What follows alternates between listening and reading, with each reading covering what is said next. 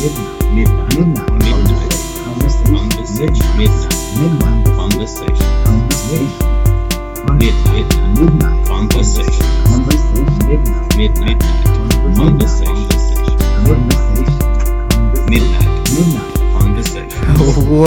to Midnight Conversations. I'm Anand Karaja. And I am Stephen Banos. Sorry for laughing mid-intro there. That was highly unprofessional of me. The reason why I was laughing, which I don't understand why we always do this, Stephen, but me and Stephen, we have a good chat. We chat for like a few minutes before starting the podcast. We do. And then it gets to a point where we're like, all right, should we start the podcast? Let's do it. Play the music, and then as the music is going, Steve was like, "Oh, you gonna intro? Am I gonna intro? Who's gonna intro? Why can't we think of this beforehand so we could just go in and do it?" I don't know. And then preparedness is not always the best. I think sometimes spontaneity keeps people on edge. It's what keeps this podcast going. I was disappointed that you didn't know how to turn the volume of the music down. We've done this like 40 times now, Anand. Come on, man. I wasn't sure if it was going up or not. Steve would have to reach across the table to that for me. Appreciated, much appreciated. But we're here. We're here together. We're here. Thank you to CPAS. Yeah, good old CPAS doing its thing. You know what CPAS does for the podcast is equivalent to what Stephen does for my life, right? He provides me with equipment necessary to project audio to the wider public. I thought that metaphor was going to make more meaning once I said it, but it really didn't. Yeah. Didn't make much sense. That's okay. It put like a nice solemn look on my face. I was like, wow, I'm so valuable to Anand. No, you're actually disposable podcasting equipment. That's sort of sub-quality. No. I take that back, CPAS. Thank you. Don't kick us out of the room. We have a recurring booking till the end of the year. So let's keep that going for 2020. Yes. Speaking of beings that might have a valuable impact on your life, Anand. Was that a good segue? That was a great segue. Damn, I'm smart. That was as smooth as a segue. What's today's paper? Today's paper is one of those papers that I think epitomizes, you know how they say, don't judge a book by its cover? I judge this paper by its title. It was all about the title. It's called, wait for it, In the Company of Wolves, the physical, psychological, no, it wasn't psychological, physical, social, and psychological benefits of dog ownership. Dog ownership. I'm glad we're doing this episode. This is a good topic. This is a good topic to chat about. Because Stephen, where do you sit on dog? Are you dog cat person? There's always been a rivalry there. I have been the owner of neither a dog or a cat. There you go. Very democratic. But my girlfriend has brought a dog into my life. It's her family dog. Oh, okay. So it doesn't live with us, but. But that dog is awesome, and it's made me a dog person. So. Yeah, right. How about you? I am. I don't want to split the audience, but I'm neither a dog nor cat person as well. But not out of choice. It's just because I'm not an animal person, which a lot of people look at that as a psychopathic tendency. You know, like, how can you not be an animal person? Look, I care for animals, but I just don't want to care for them within my vicinity. I don't want. I'm okay for them and I to coexist in the world together. Like, let them live. I'm even for like being vegetarian, eating less meat. That's all great. But like, I don't want to have that added responsibility of an animal to look after in my life. Right. Sorry. Saying that. Now, thank you. I know your dog. I have walked your dog. You have. Thank you. Thank you for that, for sharing that responsibility. How does Tommy? Look, your adorable greyhound he feel is a beautiful about greyhound. this? Look, having a dog was always one of those things. My partner is in love with animals and in love with dogs, and it was a tough decision because she was always for a dog, and I always thought, look, whenever I'm ready for kids, that's when I'll fold on the dog argument, and that'll give me at least a few more years till we have kids. But then the realization hit me that it's quite a big compromise. Because, the reason why I don't really own dogs is because I'm sort of scared of most animals, mostly dogs. I'm scared of that. I was, attacked by a dog when I was younger, and it was one of those situations. I think I was, 5 years old, and I was going up to the door, coming home from school with my mum, and we're at the door, and there's this big dog, like a German Shepherd, I think it is, and it was rolling around. I was like, oh, look at that German Shepherd, Fluffy, whatever its name was, and it was rolling around, and then we're at the door behind my mum. She's opening the door. The dog comes up next to me. I didn't really notice it, but I was like, "Oh, cool! Look, there's a dog." And then when I looked down at my arm, I saw that the dog had like bitten onto the arm. I was wow! Oh man! So as any 12-year-old boy would do, I think I don't know. I was even younger. I think I was like 7 actually. I was like, all right, well, what the next logical thing to do is to bolt and run for it. Yeah. So I ran, and the dog was like, "Oh, nice! We're gonna play. This is great." So it ran after me, and then it sort of like jumped on me, and then like dragged me a bit, which was a bit not the greatest thing. Then my mum like stepped in between my hero, my mum in light and shining armor. She came in there and she like stepped in with the bag, and then the dog owner was like, "Oh my god, sorry about the dog." Because we play like that now. It's just your mum's not there to drag me up. That's right. That's crazy. So that fear has stuck with you a little bit. I'm not fully comfortable around animals. I just find it unpredictable. I didn't grow up with animals, and so I find it very unpredictable. So anyways. So yes, I do have a dog. Yeah, I look after it well. Don't email in complaining about it. Yeah. I'm now that it is my responsibility, I walk it and pet it and say it's a good boy and stuff. So it's I used to have a major fear of dogs. Oh really? We usually go into anecdotes later. Oh yeah, sorry. We're gonna go into the results of the study. But I used to be really afraid of dogs. Did you? What happened? My auntie had a little Jack Russell. For those who don't know, that's a very small in stature little canine there.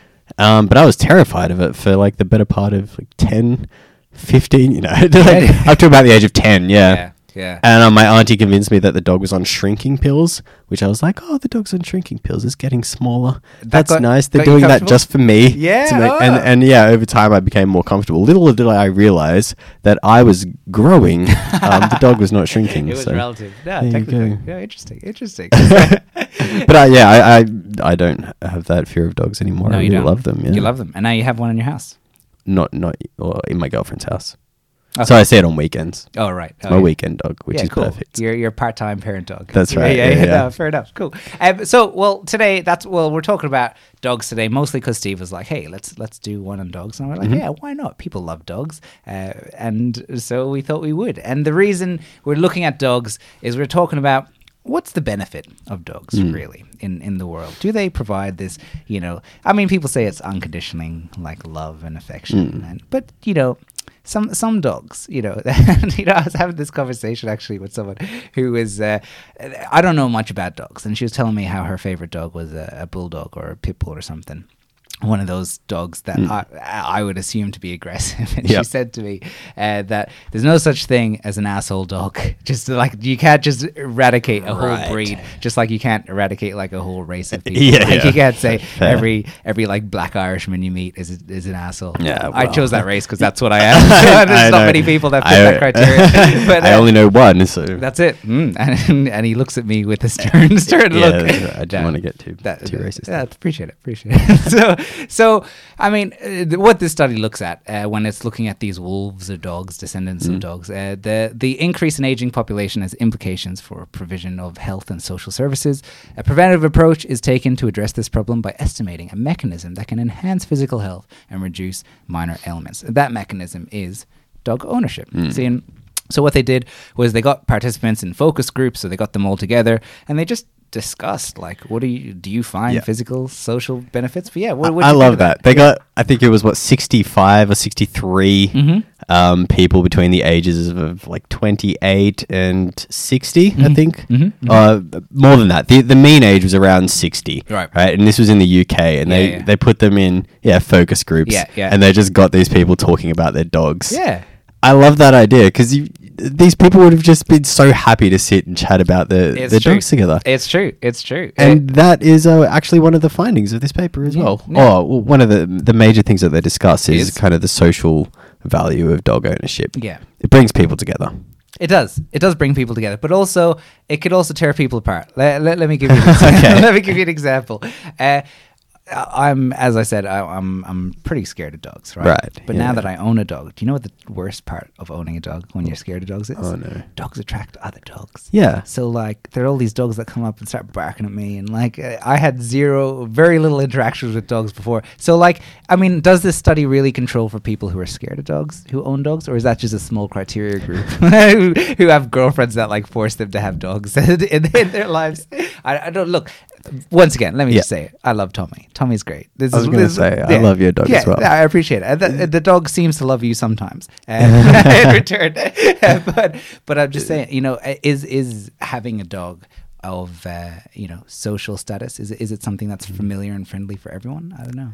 I would say so. Yeah. Usually that dog running towards you is in some way attached to another human, and immediately you have a conversation starter. That's true. That's a good point. And I think conversation starters that bring people together inevitably are one of the greatest things for human beings, human sapiens. Yeah, that's a good point.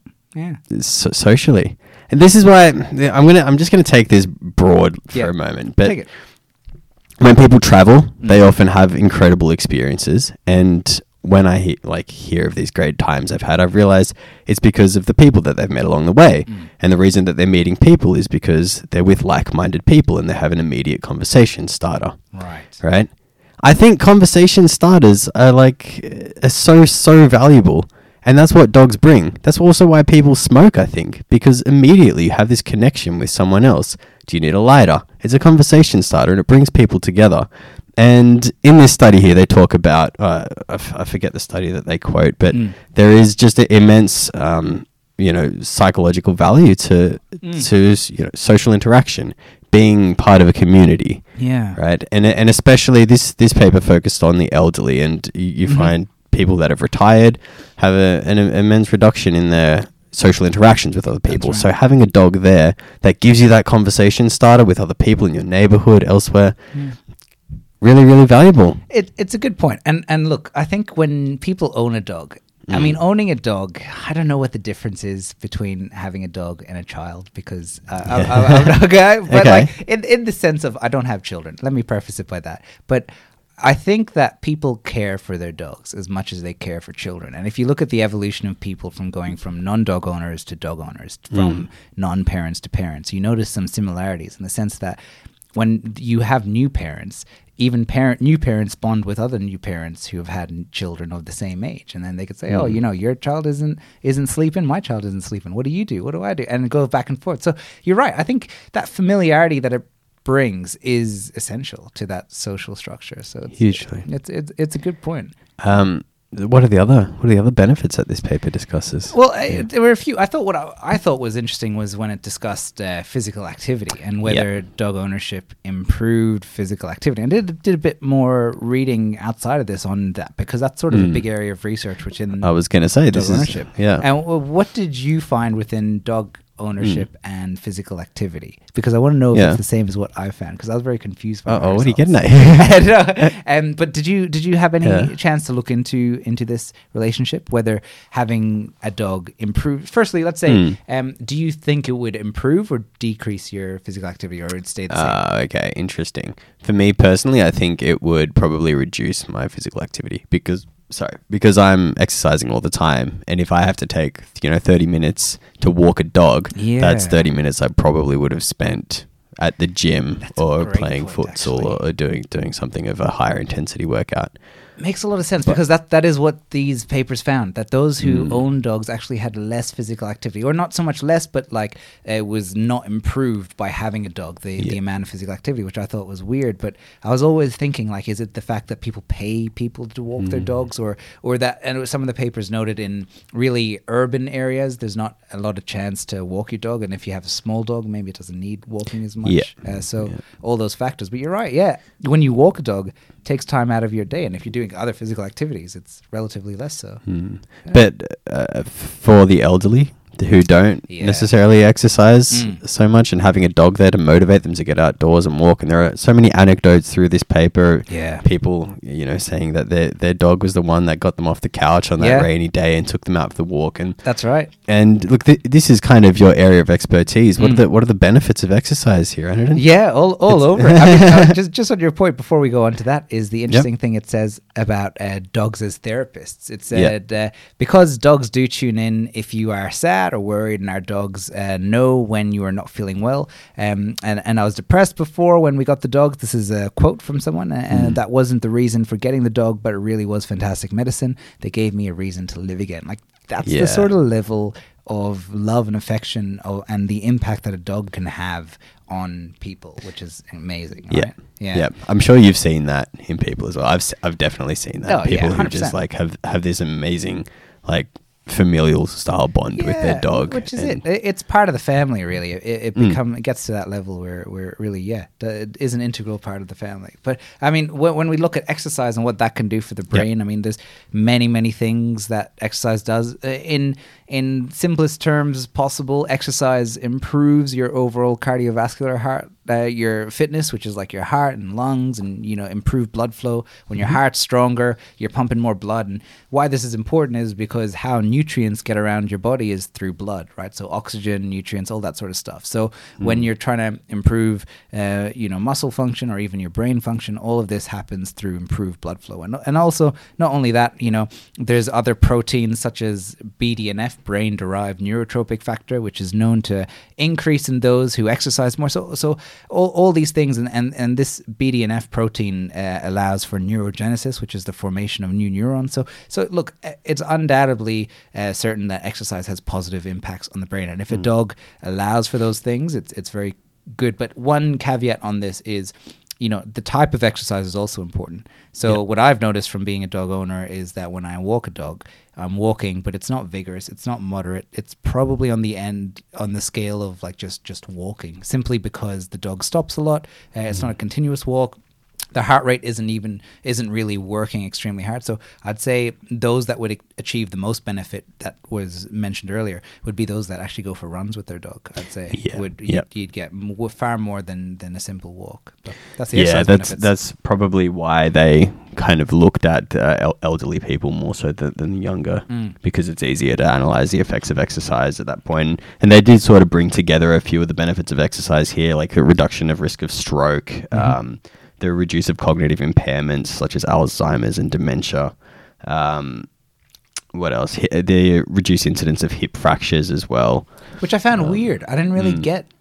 Because my thinking was, if you were an older person, you owned an animal, that's, if you trip over the animal, or if the animal's excited when you get home, or if it jumps up on you, like I own a greyhound, which is a massive dog, and if it jumps up on you and you're old and you don't have the support to sort of, stand on your own feet, then it could knock you over. So I found that really interesting that I don't really know. I guess outweighed by the benefits of exercise and the stretching of the true yeah, exactly. Are you tripping over your dog all the time, Adnan? Is this what's happening? No, not often. It actually, greyhounds, contrary to popular belief, actually sleep a lot, unless sleeping a lot for greyhounds is the popular belief, I guess. Contrary to my previous belief on very very limited knowledge of dogs, it was he just sleeps, which is why we get along so well, because it's like it practically sleeps all day.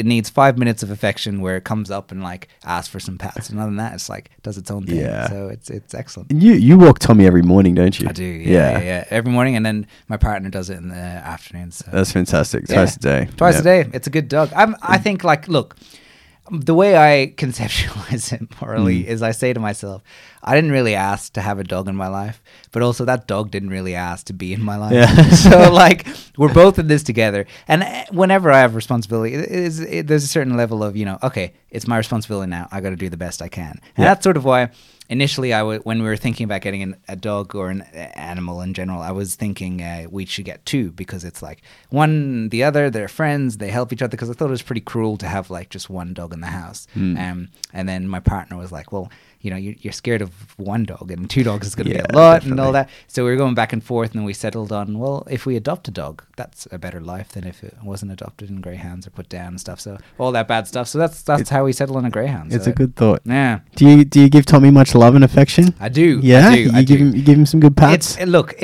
It's a fear, right? And it's a lot of people ask me the question who know me and know I'm scared of dogs. Like, oh, are you scared of dogs anymore? And I have grown to like really love Tommy, and it's really enjoyable being a dog owner. I can see that.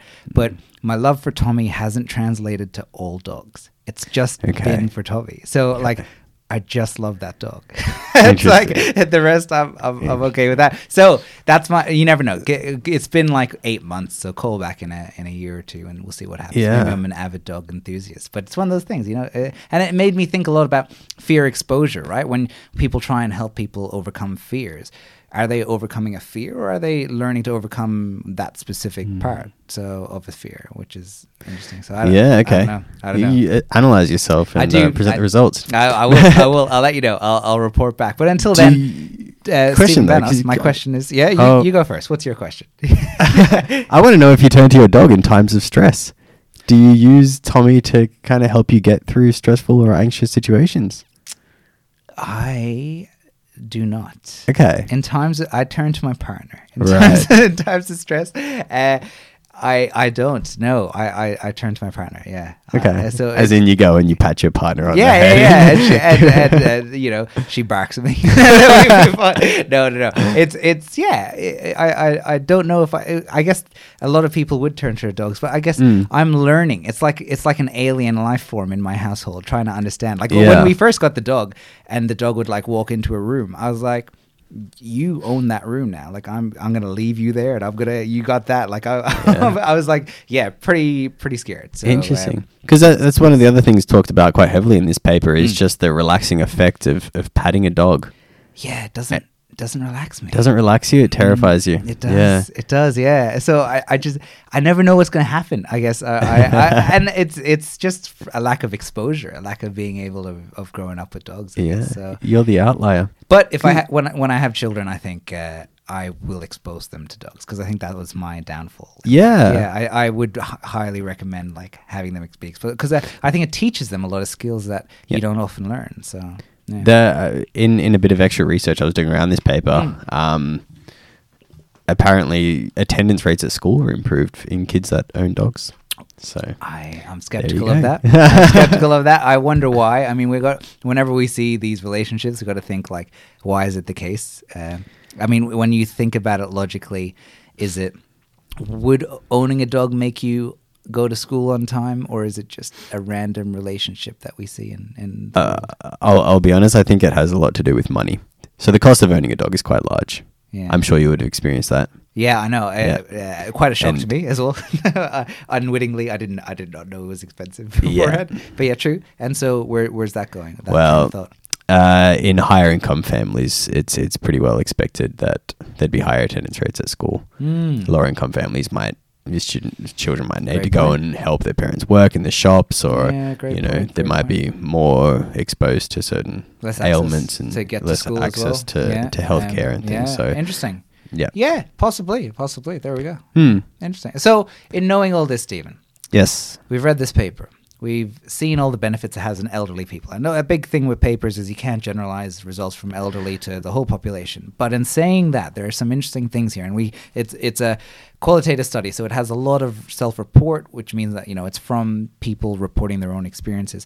Stephen Benos, where do you stand on the benefits of dogs? Are you more of a lover now? Is it something that you feel like if you had children, you'd want them to have lots of dogs? What do you think? Yeah, I am so pro dogs. Yeah. I think bring a dog into your life. Yeah. So many people are terrified at the thought of like cleaning up a mess, or like having to train a dog, or like the expense of it. There are some valid concerns, sure. But I think when you look at your life from like a bird's eye view and think, what decisions am I making, and am I making these decisions for, the outcome being the best quality of life day to day.